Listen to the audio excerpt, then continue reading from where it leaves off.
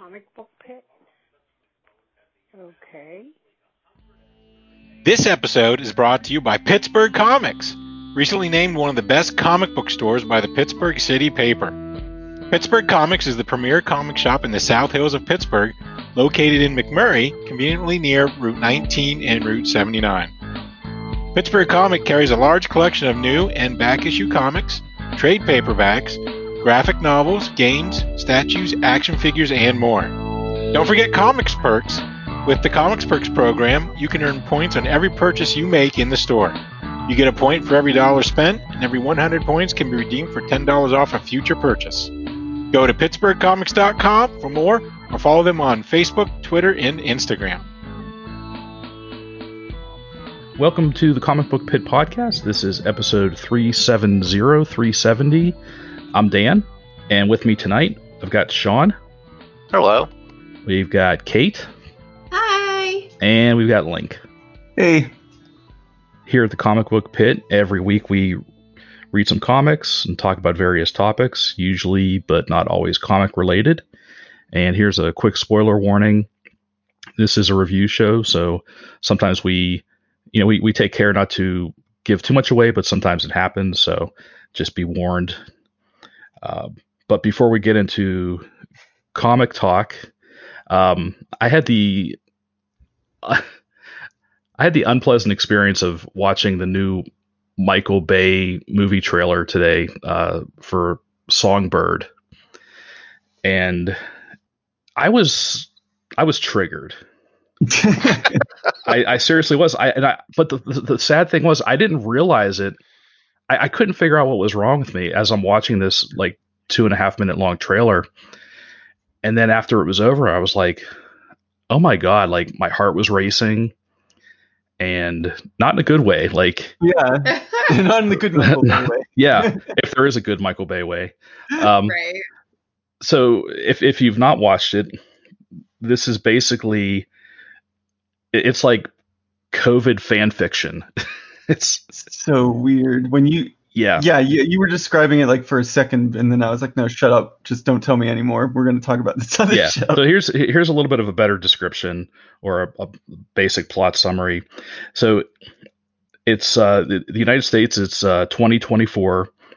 The nation's decimated by the pandemic and the emergence of the all new, all deadlier COVID-23 virus. We are ruled by a government in the process of forcing all infected citizens into quarantine camps in an act of martial law. But there's a love story because Archie from Riverdale, KJ Appa, What? he's a COVID immune bike messenger on a mission to reunite with his. Are you fucking kidding me? No, he's on a mission to reunite with his love, who from the trailer, I think they've never met in person. They're like boyfriend and girlfriend, but they're virtual. Like they're virtual. They Zoom. Yeah. Go in love during the times of COVID. Yes. What? Are you sure this isn't like the next season of Riverdale? It would make sense at this point. He did fight a bear. He did fight a bear. Yes, he did fight a bear. But no, and actually, it was funny. I didn't even recognize that it was Archie until after I watched the trailer, and I was because he's not actually redhead. I forgot that. Yep. Right. His hair is dark, like very dark, and it's long. It's like kind of like this cool, like weird. Yeah, and it's like kind of string. He looks really unbathed for most of this, and he's riding a bike everywhere. But I'm watching this, and I'm like, who thought this was a good idea?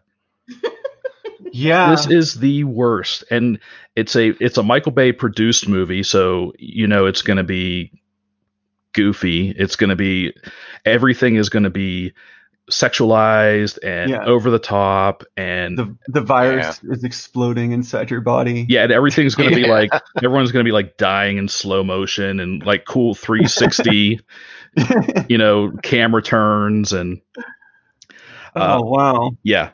So it's a lot. So suffice to say, it's taking a lot of heat today. Yeah. Gosh, I wonder why.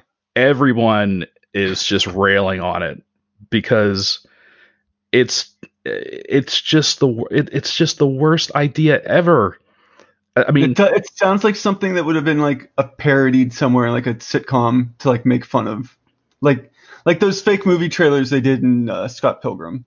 Yeah, it's like that. Yeah, or I'd be like, oh yes, yeah, and yeah, it's like it's something this would have been done on Saturday Night Live or something. Yes, but it just, like I said, I'm watching this and I was like having palpitations because it's like, holy shit, like we're still living this. How can you make this work of fantastic fiction, glamorizing essentially this, death on a mass scale? There's like in one part of the trailer, there's a billboard. It's like a digital billboard there's a death toll count, and it says like current death toll is like 8.4 million or something. Jeez. Yeah. That's definitely too early. Like this is, I don't think it's ever appropriate. Like I feel as if maybe 20 years from now they could make that movie. But it's, I mean, you'd have a better chance of making a zombie movie being a satirical than freaking calling it COVID-23. It's not because of it's not because it's the strand. Yes, it's a virus, but it's not. That's not how things work. That's not how things work. Yeah.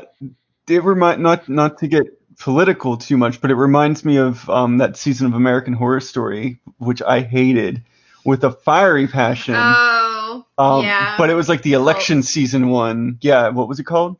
Was it Cults? Yeah, Cults. And it was like it had all this stuff about like how the alt-rights formed and how like this person could be red-pilled and become a Trump supporter and act like get elected and blah blah blah. But it was like literally like 2-3 months after Trump was elected. Yeah, and I was like, why are we doing this? I know. And the thing is, if that season came out in like 5 to 10 years, maybe more like 10 years, it was actually a really good fucking season. But because we were still living through all of it, it was too much. It was a bad decision. And I was like, who greenlit this? Why did you decide to turn Trump's election into a comedy? And I think, I know why, because it was like during the era of like, oh, it's not going to be bad. And then like it just ages worse and worse. But we were so hopeful. Yeah, we were so young and stupid. Oh my God. Young and naive. Well, yeah. And now I've been fortunate. I can't speak for everyone. I don't know everyone's situation. All the friends and family that I started with in 2019 and this year in 2020 are still here. Mm-hmm. That's the only number I care about, is the number of people that I end up with when all this is over is the same as when it started. Sure. But there are a lot of people that aren't so lucky that lost friends and families and coworkers and aunts and uncles, whatever. If you were one of those unlucky people and then watch this trailer, I would be just floored, just stunned that it's like you took my tragedy and cashed in on it. Mm-hmm. Yeah. Hey, anybody remember that Spider-Man trailer with the Twin Towers that got removed? Yep. Yeah. Because it would be insensitive. Yeah. That apparently that just doesn't exist in Hollywood anymore. It's on YouTube. You can still find it. Yeah. But yeah. Oh yeah. No, I just meant the statute of limitations on not being a dick. No, yeah, you're right. No, that's funny. I forgot about how much after 9/11, how many things changed in Hollywood to be respectful to that tragedy. Mm-hmm. And you're right. Like now it's like COVID is a punchline or it's a plot line, or I mean, I also read today that the new season of Grey's Anatomy is going to squarely focus on COVID-19. Well, I mean, I suppose that makes sense, but they're a medical drama. They're a medical drama. Right. I mean, I never watched Grey's Anatomy, but I mean, but I'm just saying that's where we are now. Yeah. Like that's where the new season of The Conners. Like everyone, I've saw the trailer for it, and everyone is wearing a mask, and you can tell like that's so weird. Like the characters are quarantining or hunkering down because everyone's hair is kind of fucked up. You know what I mean? Like, well, even more than usual. I think the difference between COVID, and I'm not trying to downplay it if it sounds like I am. I'm not.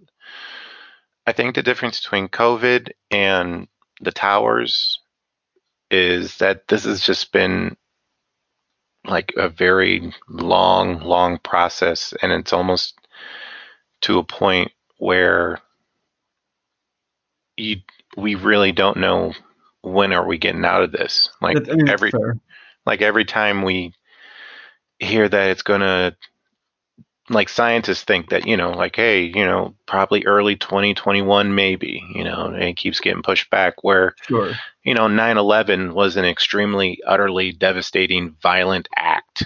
Like, and I'm not saying this has not been violent. I mean, well, it's a different kind of 9/11 brought our country together.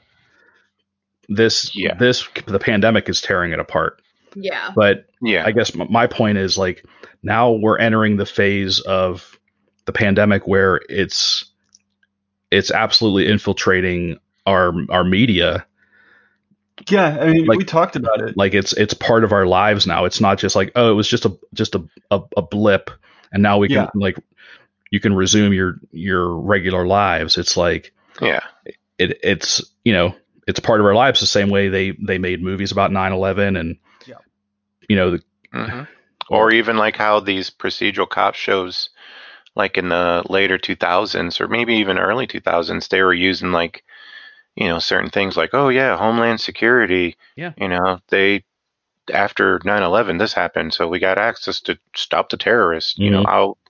My Steph will watch Bones, and I'll just roll my eyes because, oh my God, I can't stand that show. It's been recorded for many hours, like on this podcast and other podcasts I've been on. I can't stand that show. Anyways, on the record. I've been on the record. 2020 update still sucks. Anyways, and they'll talk about like terrorists and stuff like that, and it definitely does not paint a good picture of that stuff. But I think my biggest worry is it's more of that. I hope we don't get to a point where we get, okay, well, now we just have to live with this, so we just carry on. And I can kind of see that happening, and I'm actually indifferent about it because it's like, no, we shouldn't just carry on and just deal with it. This is a thing that needs to be taken care of. It's not like, dust that you see on the floor and you just sweep it under a rug. Take care of your shit.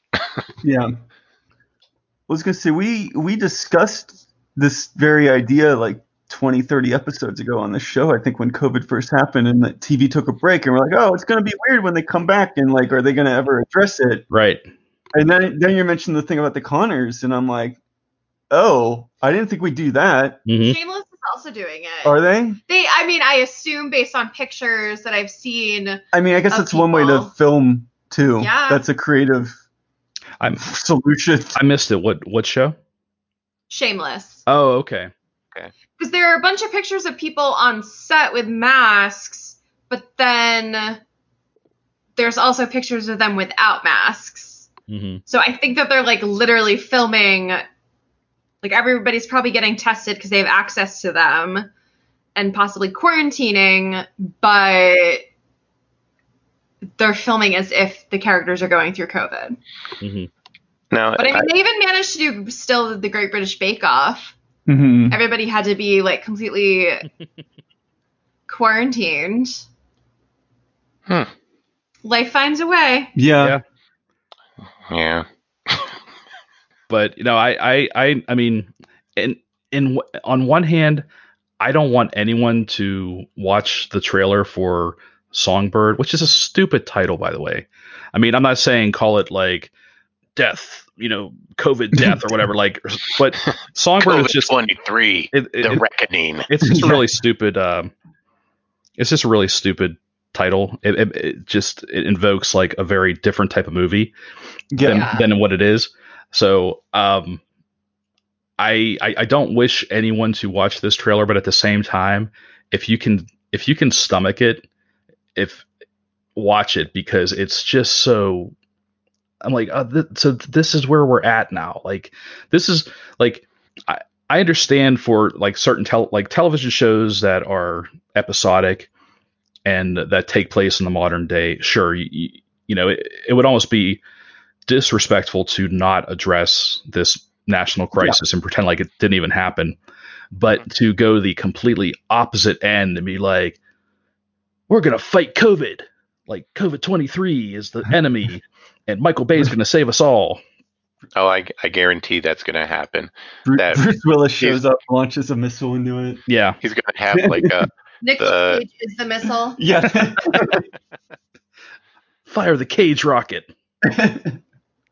But yeah, like I said, that'll be definitely the end, where they're just like, yay, and now we have no more COVID, and we tore down the government. Yay! Pew pew pew pew. And they all jump in the air, and it's like a freeze frame. You know, they're all going to go off the shakes at. But yeah, I really, for like about an hour or so after I watched this thing, it stuck with me. I'm like, I could not shake it. I'm like, that was a fucked up trailer. You don't swear very often on the show, Dan. So yeah, that's how bad it was. So, like I said, I want everyone to watch it, but at the same time, I don't want anyone to watch it. But I feel like it's one of those things you just should. Yeah, no, it's because wild.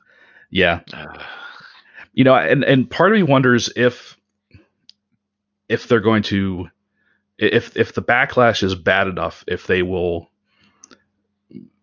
actually not release it, or not, you know, or just do a limited release. Because do you guys remember a few years ago?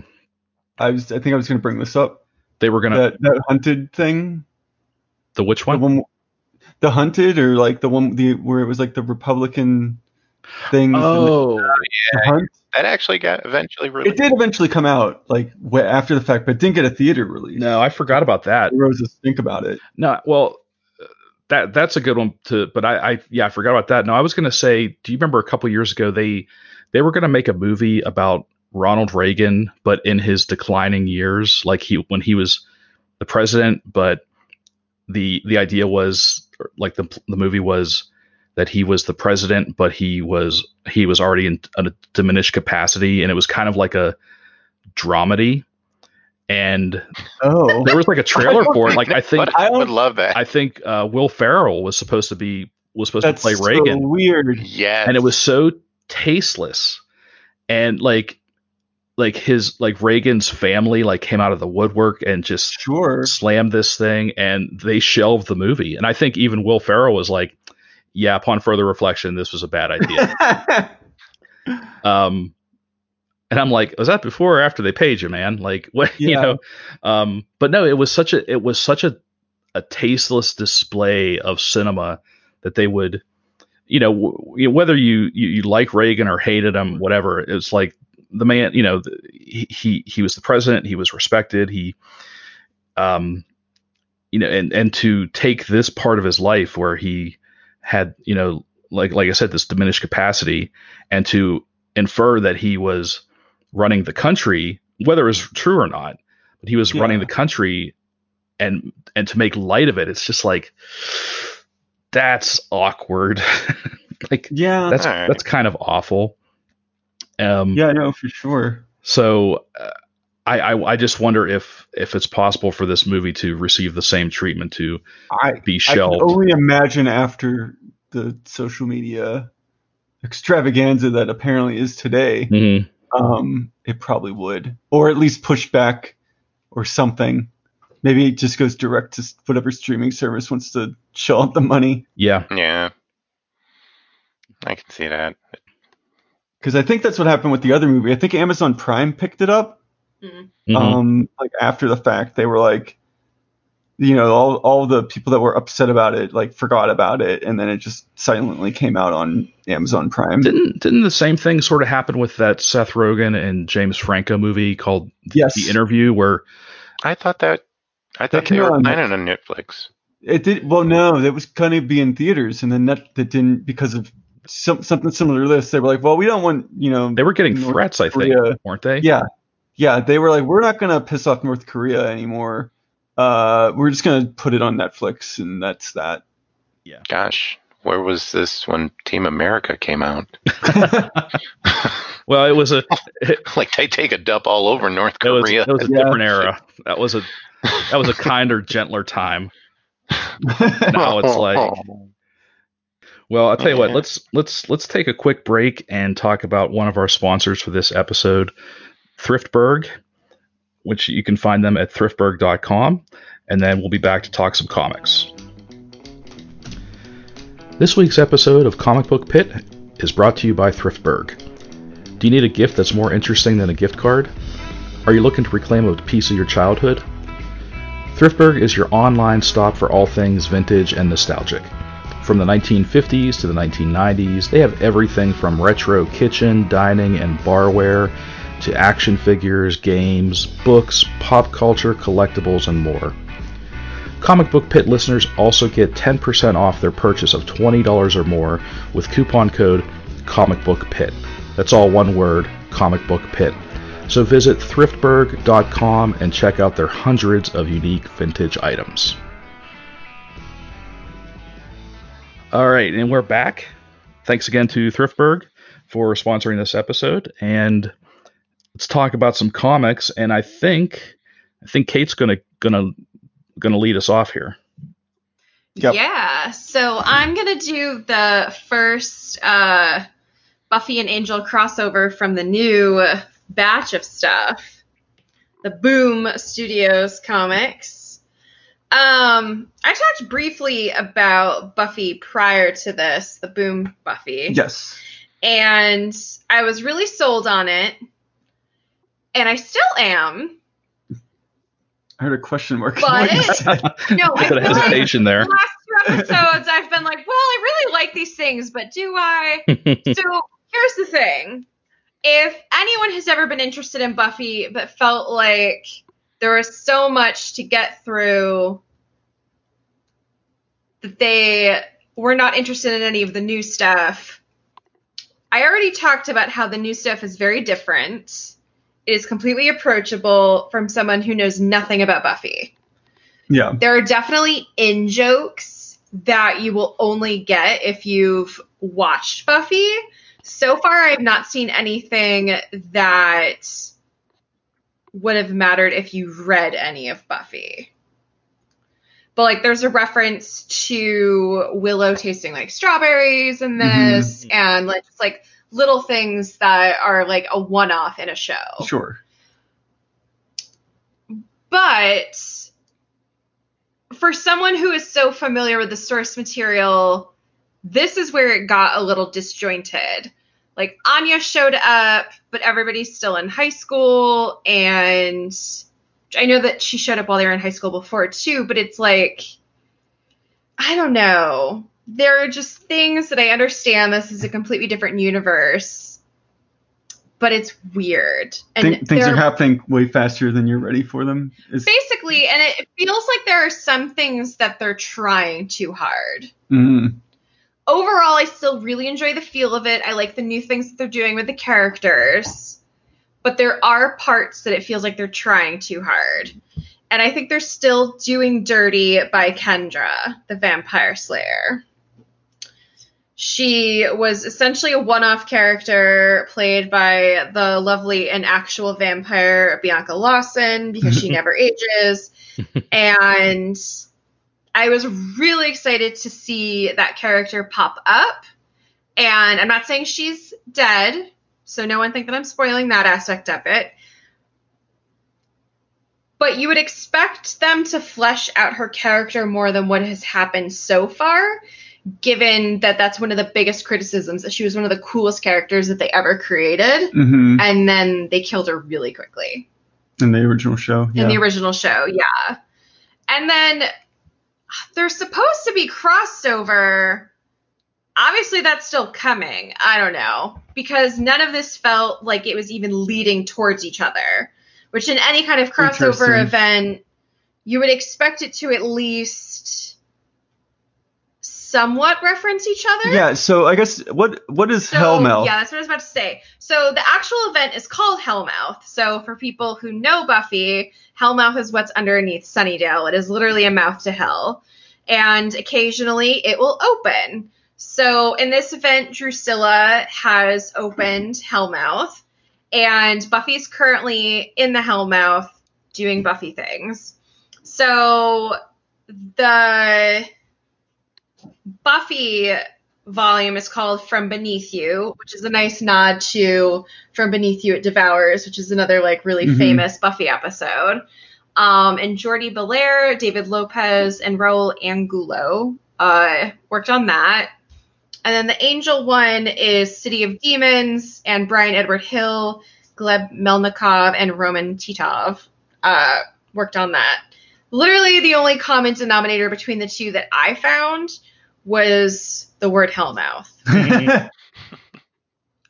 Interesting. So are they even in the same location? No. So Buffy is taking place in Sunnydale and Angel is taking place in LA. Huh. Interesting. So like I'm invested because I love these characters. And I will say this is also your first Angel book that you've read, right? Yes. And this isn't the first of the trades. I got you this because it said Hellmouth and it said it was part of the Hellmouth crossover. Right. So it's interesting that it doesn't matter. Yeah, like it is very weird. And for people who would be familiar with Buffy, you would expect Spike to show up in Buffy before he shows up in Angel. And that's not happening either. Is that what's his face? That's Gunn, yeah. Yeah, Gunn. That's so weird. So like so Gunn's there, Fred's there. So the Angel show is like happening like the season 1 of Angel or season 2 even of Angel was happening concurrently with like season 1 of Buffy. Right. Which is extra weird. Which I guess the show. I mean, maybe they'll never make Buffy and Angel hook up in this universe. I don't know, but it's weird, guys. It's really weird. I think that I enjoy it. But I think I enjoy it much more outside of the scope of trying to put this event together. Like on their own. On their own, yeah. That makes sense. Yeah. I can't promise you if there's even any more Hellmouth. That might just be it. I don't remember being solicited for a whole bunch of issues, but you'll find out, I guess. And yeah. Is it the second trade of Angel or the first? So the second trade of Angel, the third trade of Buffy. Yeah. Interesting. So if you've been reading Buffy so far, I still say check it out. But I don't feel obligated to read Angel if you don't read Angel. I would not feel obligated. And vice versa, I guess. Yeah. Because again, maybe down the line they connect, but so far that is not. Yeah, happening. So it's like a philosophical question. Like, when is a crossover not a crossover? Right. Like, I guess plot wise, like the Hellmouth, like is it like there's two separate Hellmouths that opened in different cities? No, they're literally talking in LA about needing to go to Sunnydale. Okay, so maybe it does, or maybe there's an event book just called Hellmouth, and it's like, that's the crossover, and this is leading. Mm-hmm. That makes sense. Speaking real quick of another Whedonverse book, you got me, Kate. Your feelings, your hesitancy of the Buffy and Angel books got me thinking about. I've been reading another Whedonverse boom property, Firefly.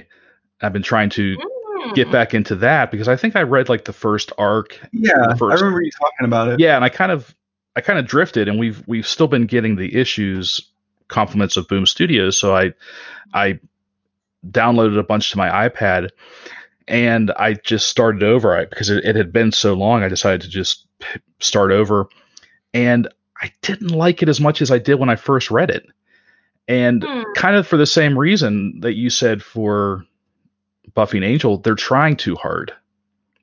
Yeah. They're trying too hard to be that quippy, quirky Firefly, that perfect first season of Firefly that probably nobody could replicate. Yeah, you can't. Yeah. You just can't do it. That season was just amazing.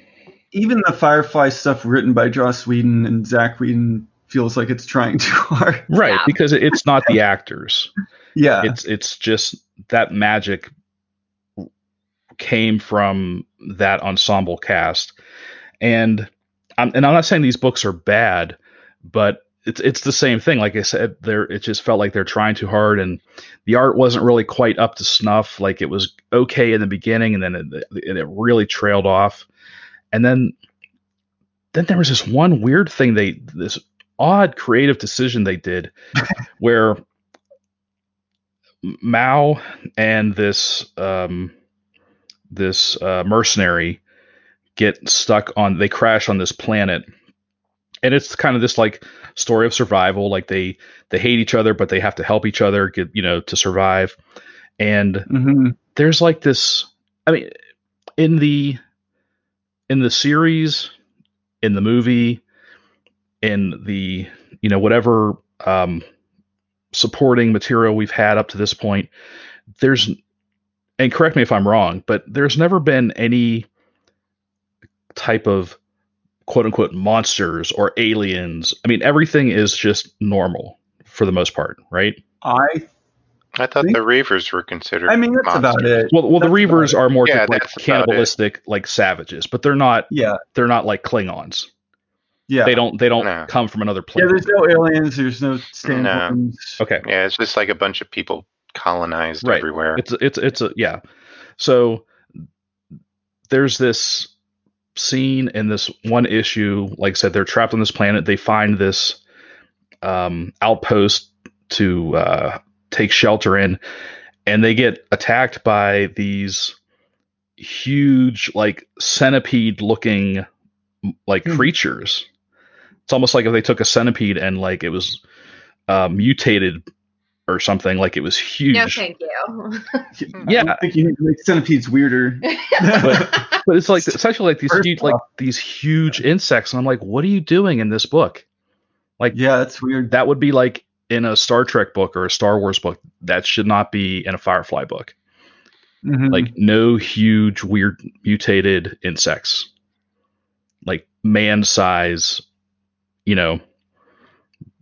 killer centipedes or something. Yeah, like I'd say, like it makes sense, but also like, yeah, there's no basis for it. Yeah, that's what I'm saying. Like that, I feel like in the Firefly Bible, if one exists, like the show Bible, I feel like somewhere it says no monsters, no aliens, no, no one with weird powers other than like River, who's psychic. Mm-hmm. Like nothing that could make it feel like Star Trek or Star Wars.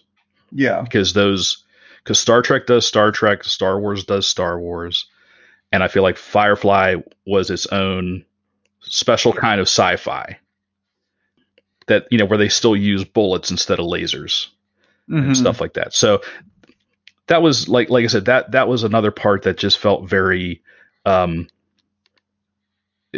didn't sit right as I'm reading this. I'm like, so that's just another element to that book, that it's like, what are you guys doing with this thing? So that just, like I said, your discussion about the weirdness of Buffy and Angel and how it didn't really sit well kind of made me think of that. So. Yeah, and I wonder if someone not familiar with the original source material would even feel the same way.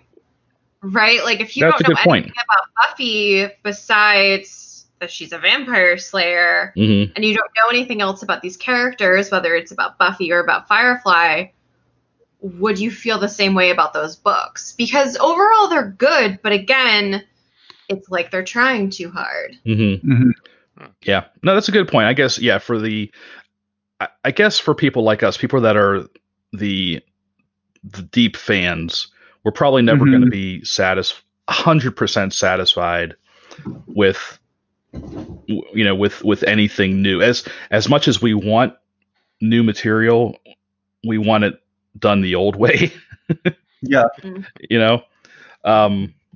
But it's never going to happen. And everything that we have such a love for these properties that everything, like, we want to love the new stuff, but sometimes it just falls flat. Yeah, it's tough. It's tough being a fan. It sucks. Why can't I just hate everything? Who wants to go next? I guess I can go. Pull my arm. I guess I'll go. So I decided to. To tell you the truth, I really didn't have anything prepared, folks. I'm sorry.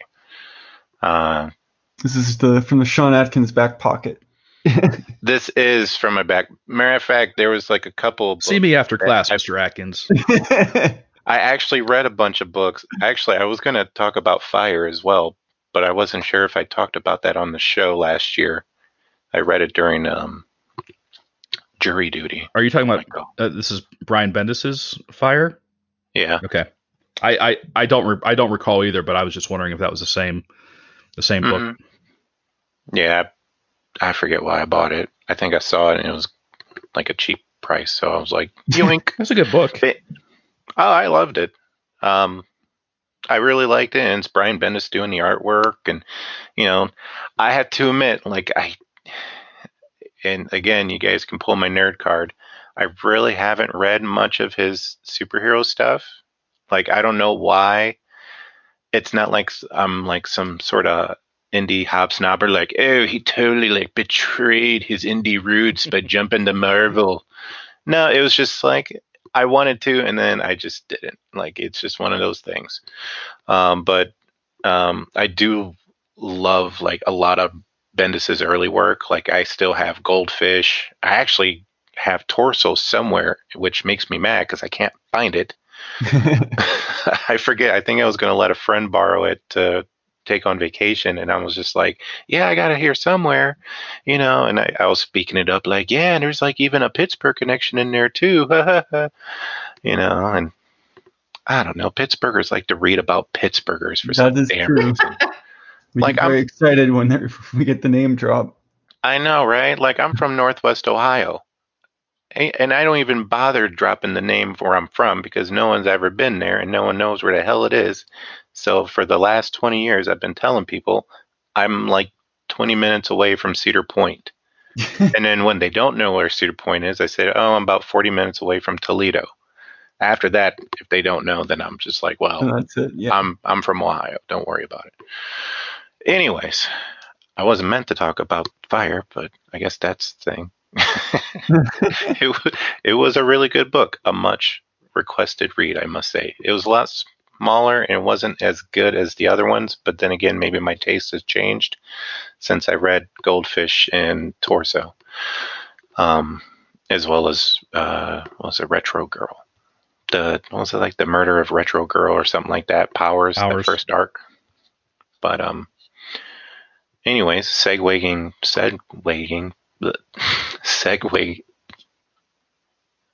Never mind.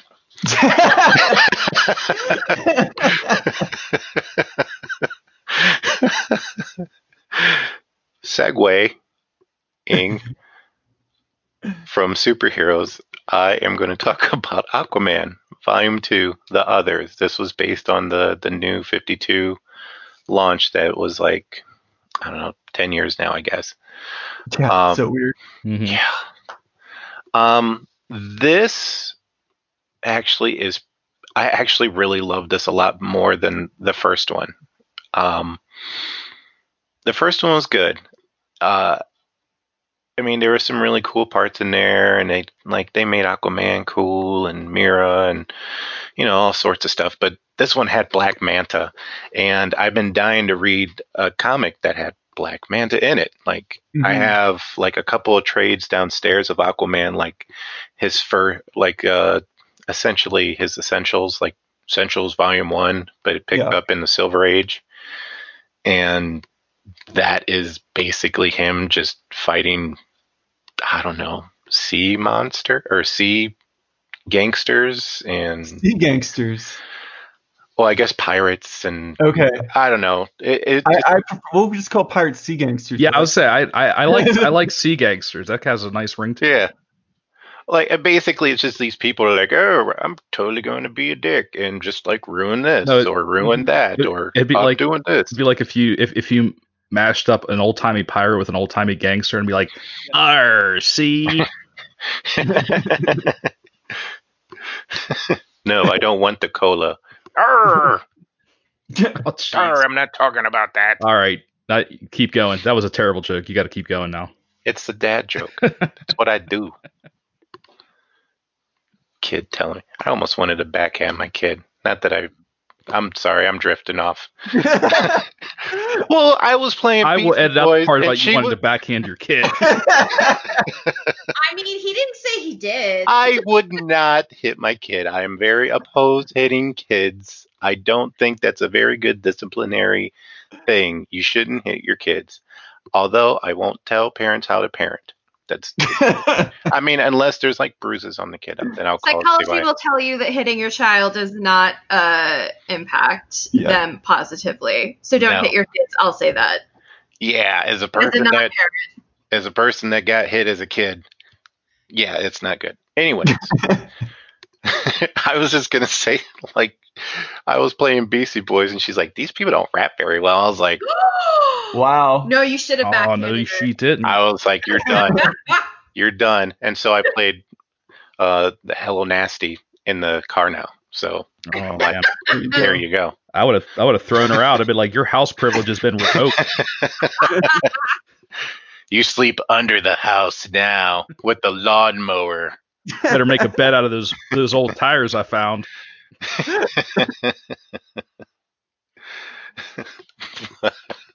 And that's a lot like Aquaman. And what Aquaman did. That's Aquaman. Although his dad was a dick. Like he threw him like in a tank full of sharks. Like, here you go, kid. Learn how to defend yourself. I'm like, what? Well, sometimes you got to learn by doing. Like he, like, oh my God, as a parent, I was reading the earlier issues. I know this is totally not what I'm going on, but it's just like, I was reading the early issues in the Silver Age, and it's like going over his origins, and it's like, they just seem like really bad accidents. Like, oh my God, parents, you're so lucky this kid breathes water. Right. Like, what was it? He was 2 and I didn't know, but he fell off the boat. And I didn't notice until like 20 years or 20 minutes later, and he's swimming. And I'm like, what? And like, what was it? And when he was 6, and this is the dad who's like a lighthouse captain or something like that. Yeah. And he's like, one time I was fixing the light bulb, and, I left him outside to play when he was 7. And, I told him, be careful, there's some sharks in the water. And he fell in the ocean and like started talking to sharks. And I'm like, oh my God, what are you doing? You're a bad parent. Like, oh my God, you're so lucky CYS didn't exist during that time. Your ass should be in jail. I'm so off the rails. Sorry. Okay. So I actually have a question. I'll bring you back on the rails because I read some of this not the earlier Aquaman, but the New 52 Aquaman. Mm-hmm. Was this where it got political a little bit too? No. Like it was like the politics of Atlantis? I think that might be in the next arc. I have a feeling because maybe I read that one. The next arc, I believe, has Ocean Master. Yeah, I think when Ocean Master showed up, I dropped it just because I was like, I'm not here for Atlantis Game of Thrones, but you might enjoy it. I don't know. But at some point I was just like, I'm good. I actually might even go past that. I think, I forget, either it was on this podcast or maybe on Twitter. Someone had told me that Jeff Parker's Aquaman was pretty darn good. It was super cool. That's when I picked it back up again because it was just like, do you want to have Aquaman fight sea monsters, and that's what the comic's about, and that's it. And I was like, damn straight. Just fight some giant squids and other weird ass ocean shit. Cool. Yeah, I'll probably try to get into that after. But this one, no, it kind of, I guess it fills in that gap of that DC 5-year thing where like we don't know what they were doing. We'll just have to tell the story to lead up, and so it fills in that, and like the title of it's called The Others, which I kind of felt like when I first read that title, I was like, oh, that's kind of lame. Like Aquaman and the Others, like just a bad band name. Like, gosh, Aquaman, don't we have a name? Yeah, you're the Others. I'm the lead here. I'm the Mick Jagger. I don't know what the fuck you guys are. So, but they fill it in, and he apparently had like a bunch of friends, and he was like a brooding Aquaman, and this was before he met Mira, and there's somebody going after his old friends, and it's Black Manta, and that's when you get the. I do remember this story. It was decent. I liked it. Yeah, I mean, I enjoyed it. I definitely enjoyed the Black Manta parts. I thought he was well done in that.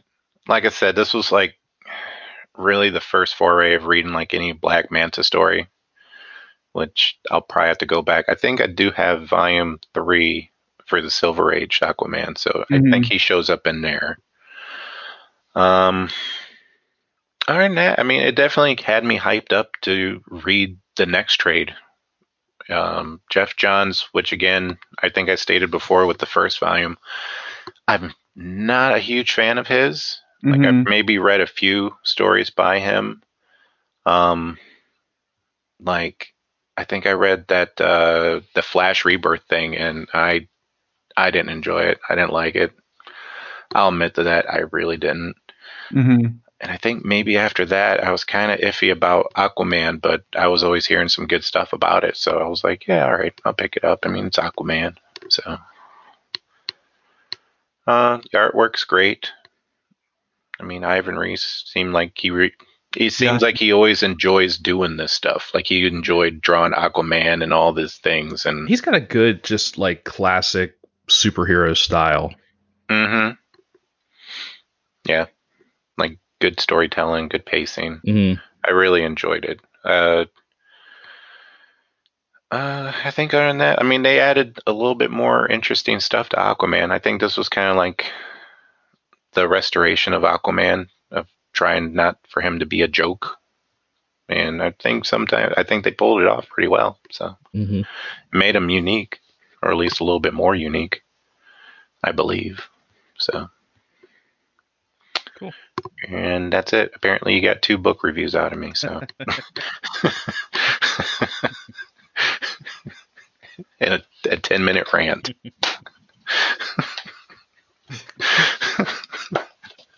It's all good. Yeah. Well, I can piggyback off of you and go and stick with DC. I read what? Before things get real wild over here. Dan. You go ahead. That's right. I'm gonna get all DC up in you. I read Batman 101, which was weird because I actually stopped reading Batman like 6 or 7 months ago because of the whole everything that was like it was all Joker all the time, and I just got sick of it.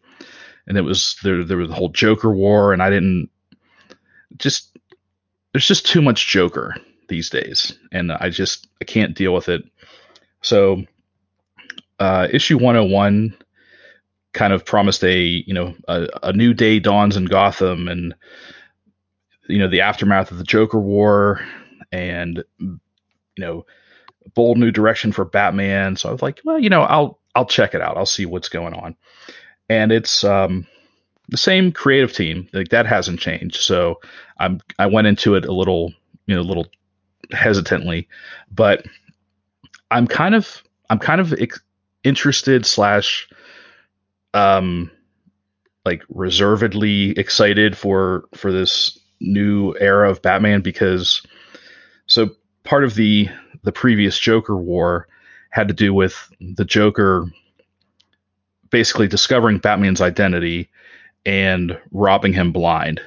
And like he basically, I don't know all the ins and outs of it, but like he stole all Batman's money somehow, or Bruce Wayne's money. And in this issue, you find out that Lucius Fox has it. And, he has this kind of meeting with Batman, and he says, look, I could transfer all this money back to Bruce Wayne, but your finances are under a microscope right now, which means you can't build insane bat boats and bat planes and Batmobiles, and you can't have this technology that rivals most governments. Like you can't, like if you're going to keep doing what you're doing, you got to go low tech. Like you have to rely on the basics. He's like, if you break the Batmobile, you got to fix it yourself. You can't just 3D print another one. Yeah. And that really hit me, because one of my biggest complaints about Batman in the past 5-10 years is that he's basically just James Bond. He just relies all on his nifty super tech, all the gadgets, like essentially whatever he needs, he has.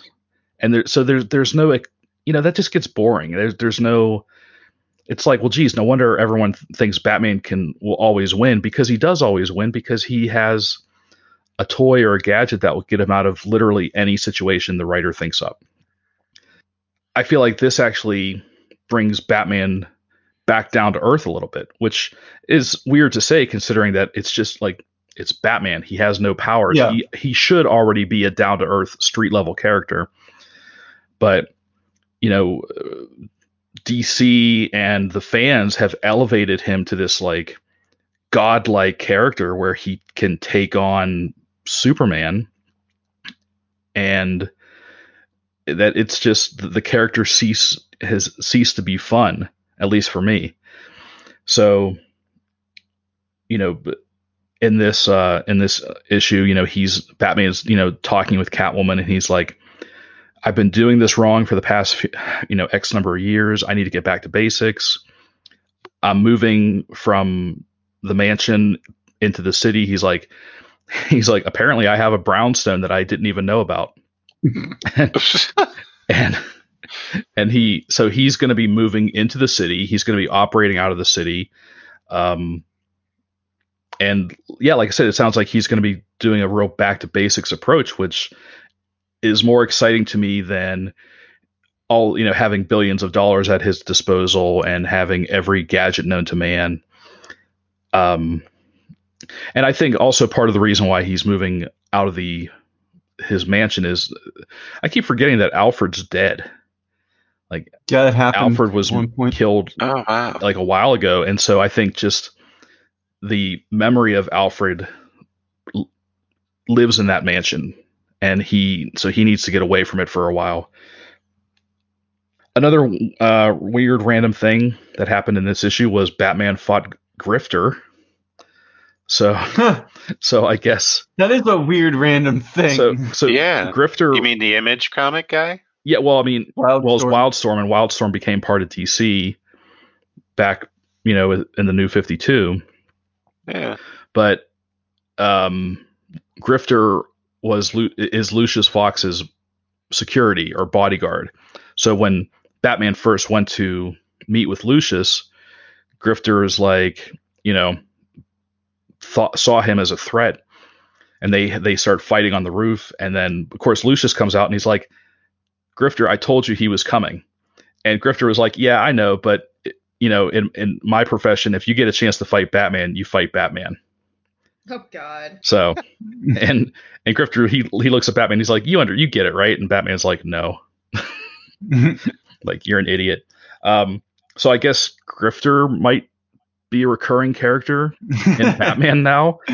All right. Which is weird and kind of cool, Yeah, I appreciate when those characters would show up, and even or Vertigo characters, but especially Wildstorm, because I don't know like anything about most of them. Yeah, beyond like Grifter, I'm like, oh yeah, that guy with the mask, I remember him. Yeah, that's all I got.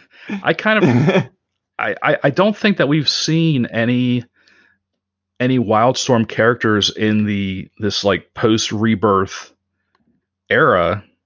Not really. I mean, unless I don't claim to have read every DC comic since Rebirth. You don't go out of your way looking for Wildstorm characters. But I guess they still exist in this universe. I don't know. It's weird. I guess if I were Jim Lee, I would care, but maybe I wouldn't care because it doesn't matter. He's still probably making millions doing whatever he does. He doesn't have to worry about making his characters relevant. I mean, he still, I guess he still owns them, or he still has some ownership over them, even if they are, I guess, part of DC. I don't know. I don't get the. I don't understand that relationship, but. And this might be a sidetrack, but they were part of Image, though. I think Sean was right? Oh, like in the beginning, yeah. Because I remember Grifter showed up. I was reading Sleeper by Ed Brubaker, right? And Grifter shows up in that. I was like, wait, what? Well, what am I reading Sleeper right now? was like, part of the Wild. Yeah, Sleeper was part of the Wildstorm universe. Yes. So, yeah, so that made sense. But yeah, that was before. Yeah, Wildstorm I think was still part of Image. And then eventually it was absorbed by DC. Mm-hmm. So, but no, yeah, you're right. When Image started, yeah, Jim Lee had his own.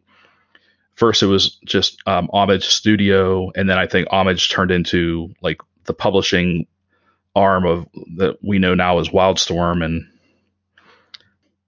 no, but anyways, but I'm gonna keep on with Batman because they're actually doing something different for once, so I'm kind of excited for it. And I blanked when you first started. Who was the writer? Is this Tinian still, or is this somebody else? It is. It's Tinian, and the artist for this issue, at least, I don't think he's the series regular, but it was Guillaume March, who's he's an excellent artist. Yeah, no, I'm familiar. I at least recognize the name.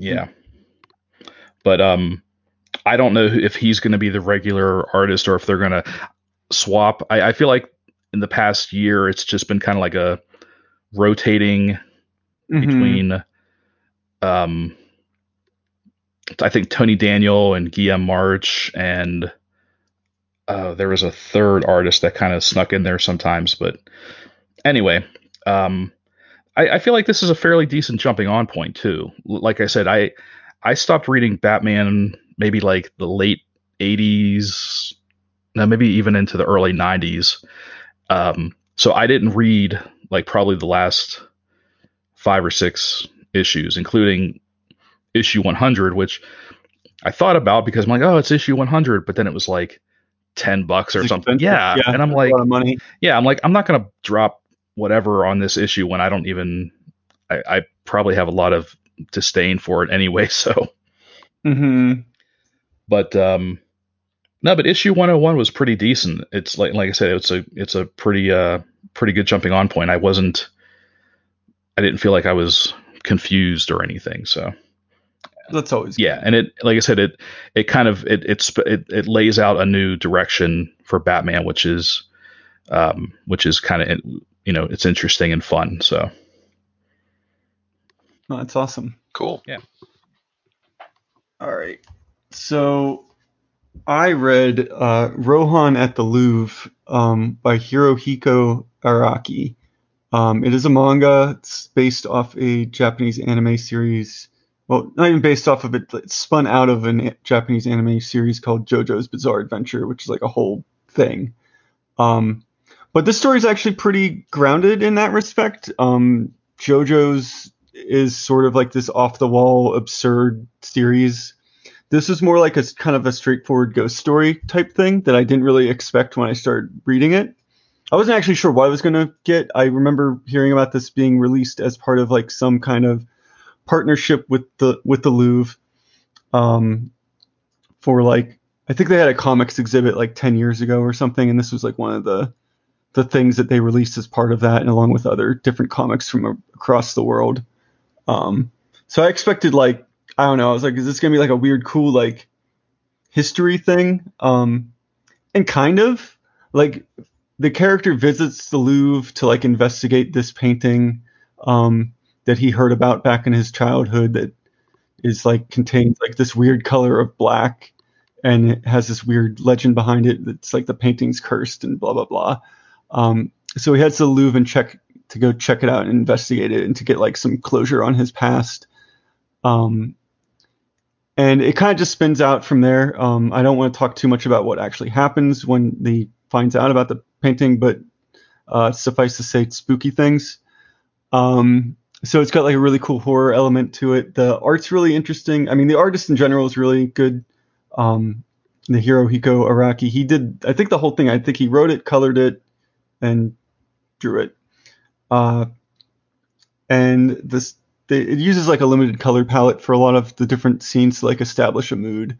Like, I think further back, the further into it, it gets, like, more and more abstract. Like, I think by the end of the book, he was using, like, just blues and purple, or blues and pinks, like different shades of that. So it was interesting and established a kind of cool mood to it. And some of it was like,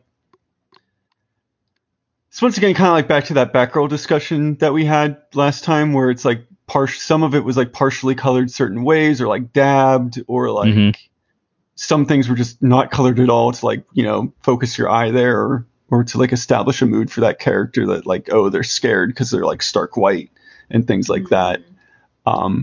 So I don't know, it was cool. It's interesting to see, like, different countries' types of art styles that just so used to seeing, like, American art style in comic books and whatnot, like in superheroes, that this kind of stood out. Plus, you don't see manga colored very often, which is also kind of interesting. Like, it's almost always, you know, black and white. Right. Yeah. And so they have to just crank that stuff out, so they don't have time for coloring over there. So it was also kind of cool to see that as well. Yeah, I mean, I guess there's not much else to say overall about it. But it's cool. It's like $20. It's a nice little hardcover. I want to say it's like 100 pages, maybe. That's just me guessing. And it's got this, it kind of has this fun little thing in the back. Actually, I don't even know if it's fun, but informative. It talks about, like, the history of the Louvre and, like, all the different art departments, and like if you're into, like, nerdy weird things like that, it was kind of like a fun factoid thing in the back that was like, yes, this was released in collaboration with the Louvre, and here's our different art exhibits in, like, all of our different departments, and how the Louvre, you know, accumulated all this art and colonialism, and all this other stuff. Colonialism. Sorry. So I don't know. It was weird to read, like, a manga based off, like, a weird anime property that also ties into, like, you know, a promotion for, like, this, you know, famous museum. So I don't know. It's an interesting read. If you like spooky ghost stories, at the very least, it's definitely worth checking out for that alone. Cool. I have a question. Sure. What is JoJo's Bizarre Adventure? Because I've been seeing it everywhere a little bit, and I'm like, I have no idea what that is. But it says on the can, it is a Bizarre Adventure. No, we'll probably do an hour 2 yen about it. Probably. But to summarize it as easily as possible, it's a show that features a lineage, like a family lineage of these people, the Joestars, and their bloodline kind of protects this mask that can turn people into vampires and do other weird things. And it's like each part of JoJo, which I want to say there's like maybe 12 parts of it at this point, and only like 5 have been turned into anime. Each part is like a different genre. So, like, the first part is like, I don't even know what to describe the first part as. Don't, it's like Sherlock. I still didn't like it. It's like Sherlock mystery type stuff. Yeah. But the second's like Indiana Jones, and then the third's like your typical, like, shonen fighting guys anime thing, like Dragon Ball Z style. And then the fourth is like a slice of life murder mystery that's like Twin Peaks. and then the fifth is like mafia gangster stuff. It's very weird. Like, there's no way to like be like, this is what JoJo is, because it's like every genre, but it has like a tie-in with like the overall plot is tied in with these different family members, and then like each family member kind of has their own like genre built around them. And it's coming from someone who doesn't really like over the top anime. I did not necessarily enjoy the first season until all of a sudden I was really invested. Being married to Link, I am often forced to start watching things that I have not agreed to. And with the understanding that if after a certain amount of time I still don't like it, I'm bailing. And I was ready after the first episode or two to say that I was ready to bail. And next thing I knew, by the end of the first season, I was invested. But also, as the seasons go on, like the source material that he just talked about, like, if you know me, it's like, oh, murder mystery. Different things like that are definitely more my alley than the first season. Yeah, the first season was like a weird version of Castlevania.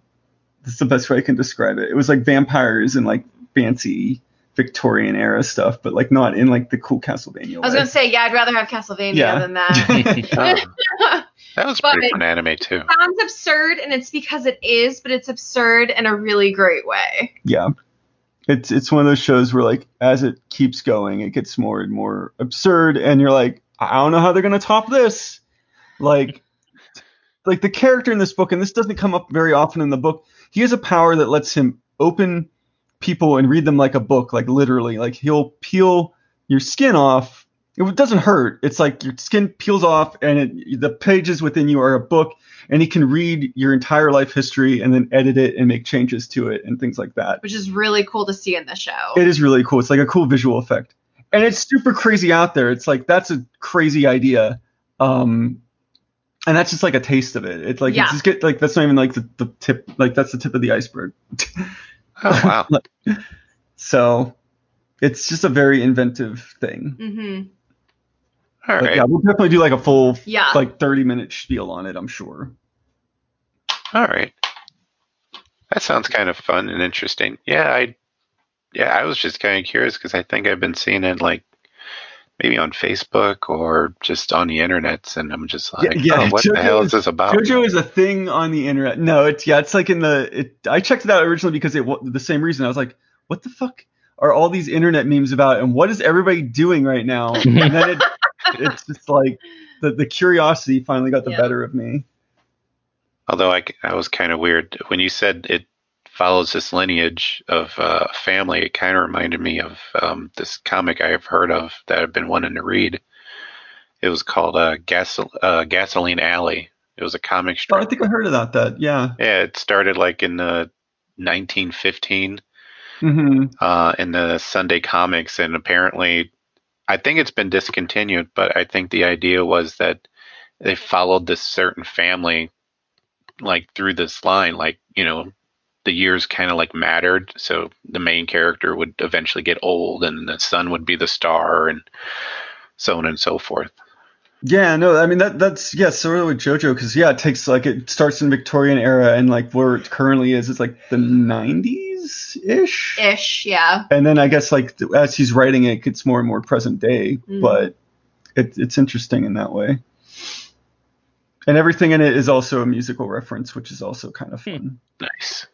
Like, so you have the Speedwagon Corporation or Lisa. Yeah, there's a lot of musical references to things, or like people's special attacks or things that like is like Vanilla Ice. Yeah, there's a villain named Vanilla Ice, and he was super terrifying.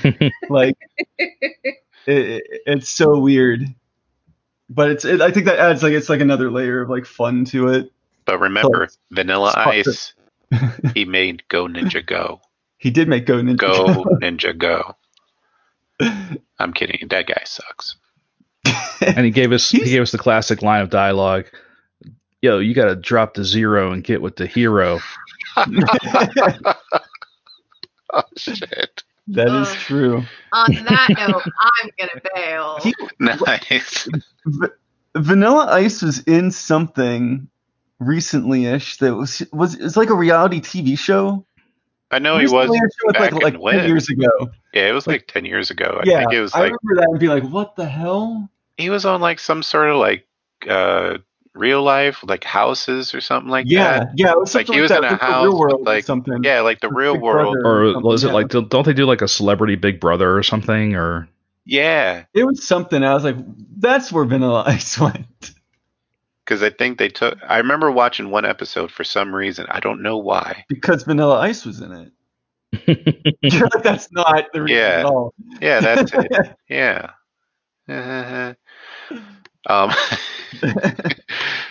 But I think they went to like a bar and they showed him how much of an impact he had made by being the corny rapper and that one hit wonder. Yeah. And I guess he was like, oh wow, that's so cool. Like, yeah, but your stuff still sucks. So next time don't try to do Korn either. You guys remember that Korn album he tried to do? It was like some sort of rap rock. Oh, he was trying to do like that hardcore like metal rap or something. I vaguely remember this. I was in high school when that was starting to happen because we were allowed to play music in our art room, but it couldn't cuss. And yeah, I know. And which kind of sucked because a lot of them were like, "Oh, let's play the '80s," and I'm like quirky, scrawny Sean, and I wanted to listen to rap, but all my rap had cuss words in it. But someone had played, I think it was like a couple tracks from like this rap rock mix with Vanilla Ice, and I was like, "Oh, this is corny." So, yeah, he doesn't get any love in this house. That's fair. I don't even think he gets love in his own house. So it's like, Dad, turn that off. It's like, I was a star once. That's awesome. All right. Well, we are getting to that time. Does anyone have any? Well, I feel like we've exhausted all our our talk. I mean, once the conversation goes to Vanilla Ice, the show's over. Yeah. There is a can of worms that I just want to ask this question. I don't really want to have a discussion about it. But is anybody else aware that there's 3 Walking Dead shows airing right now? What? I'm not watching any of them, but yes. Okay. I found out after the fact, and I was like, oh, okay, that's weird. That's all I wanted to say about that. No, I did not know that. We'll have to see if I think right now Scott is right now is kind of the resident Walking Dead viewer. I dropped it a couple years back, and I never really got into Fear the Walking Dead, even though I heard that improved a lot. Mm-hmm. And I have zero interest in the new one.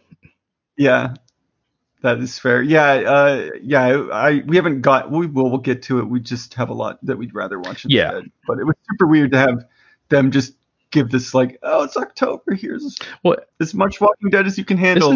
Isn't the new one? Oh, it's called The World Beyond, right?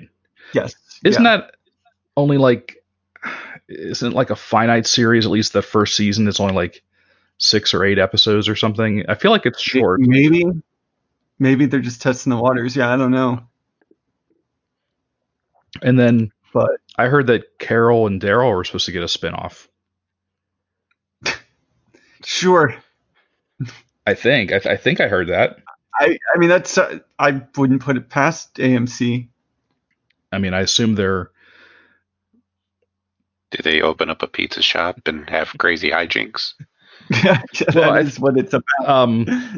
Because they announced that the original series is coming to an end, right? Probably. That's what I've been hearing. Be surprised. Yeah. I mean, I thought they gave it like this next season is going to be the last or something. Yeah, probably. And that would make sense if they gave Carol and Daryl a spinoff, since they're TV characters mostly, and they can just write Walking Dead fan fiction at this point. I mean, they're probably like arguably the most popular characters. I mean, they're. I mean, I think, are they the only two left from the first season? Yeah. Everyone else is either gone or disappeared or dead, basically. And we still haven't seen the Rick Grimes movie, the trilogy of films or whatever they're going to do. We'll see how that works out. Yeah, I mean, I'm surprised that we haven't seen it. We've seen nothing. We've not even like stills or behind the scenes or there's been like no talk. There's been no buzz about those at all. Yeah. So I feel like they're rapidly losing momentum. I think they're gonna make a. I don't know what they're waiting for. I mean, they're gonna be like, here's the movie, and everyone's gonna be like, okay. Yep. Yeah, they're gonna do a Hail Mary. Mm-hmm. I mean, it kind of feels what they're doing right now. They're just like, I don't know, here's all of the Walking Dead you can handle, and hopefully one of them succeeds. Yeah, they're just shotgunning it. Mm-hmm. So, okay, well, I guess we ought to wrap things up.